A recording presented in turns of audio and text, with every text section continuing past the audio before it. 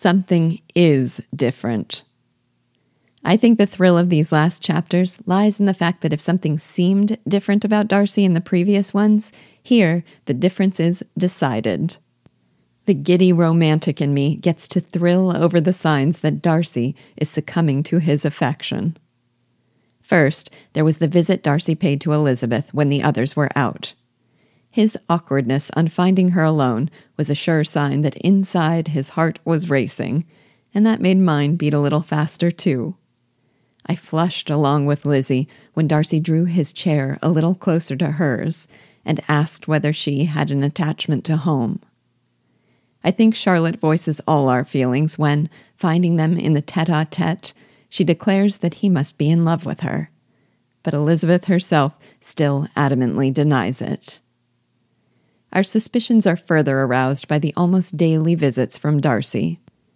Elizabeth doubts the meaning that Charlotte, and we, read into it, given that he comes in the company of Colonel Fitzwilliam, scarcely ever speaks, and has no better way to spend his time.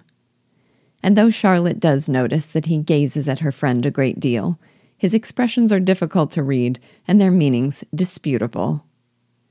But then there were those unexpected encounters in the park, which Elizabeth first attributes to mischance, and then, when they are repeated, to willful ill nature on Darcy's part. She might have had reason before to dismiss Charlotte's conjectures that Darcy was in love with her, but at this point she begins to appear downright dense. And then the long-awaited moment arrives, and Darcy appears at the door, walks into the room, sits for a moment, stands and paces, and then, in an agitated manner, declares his irrepressible and ardent love. This is one of those iconic moments of romance, when the handsome, wealthy, proud, discriminating, and aloof bachelor finds himself powerless to an overwhelming affection. Don't we all want to be the one who would inspire it? This exciting scene is lent even more drama by its terrible ill timing. Darcy is telling Elizabeth he loves her just after she learns of his role in breaking up Jane and Bingley. Her resentments were strong already. Now they seem unbreachable.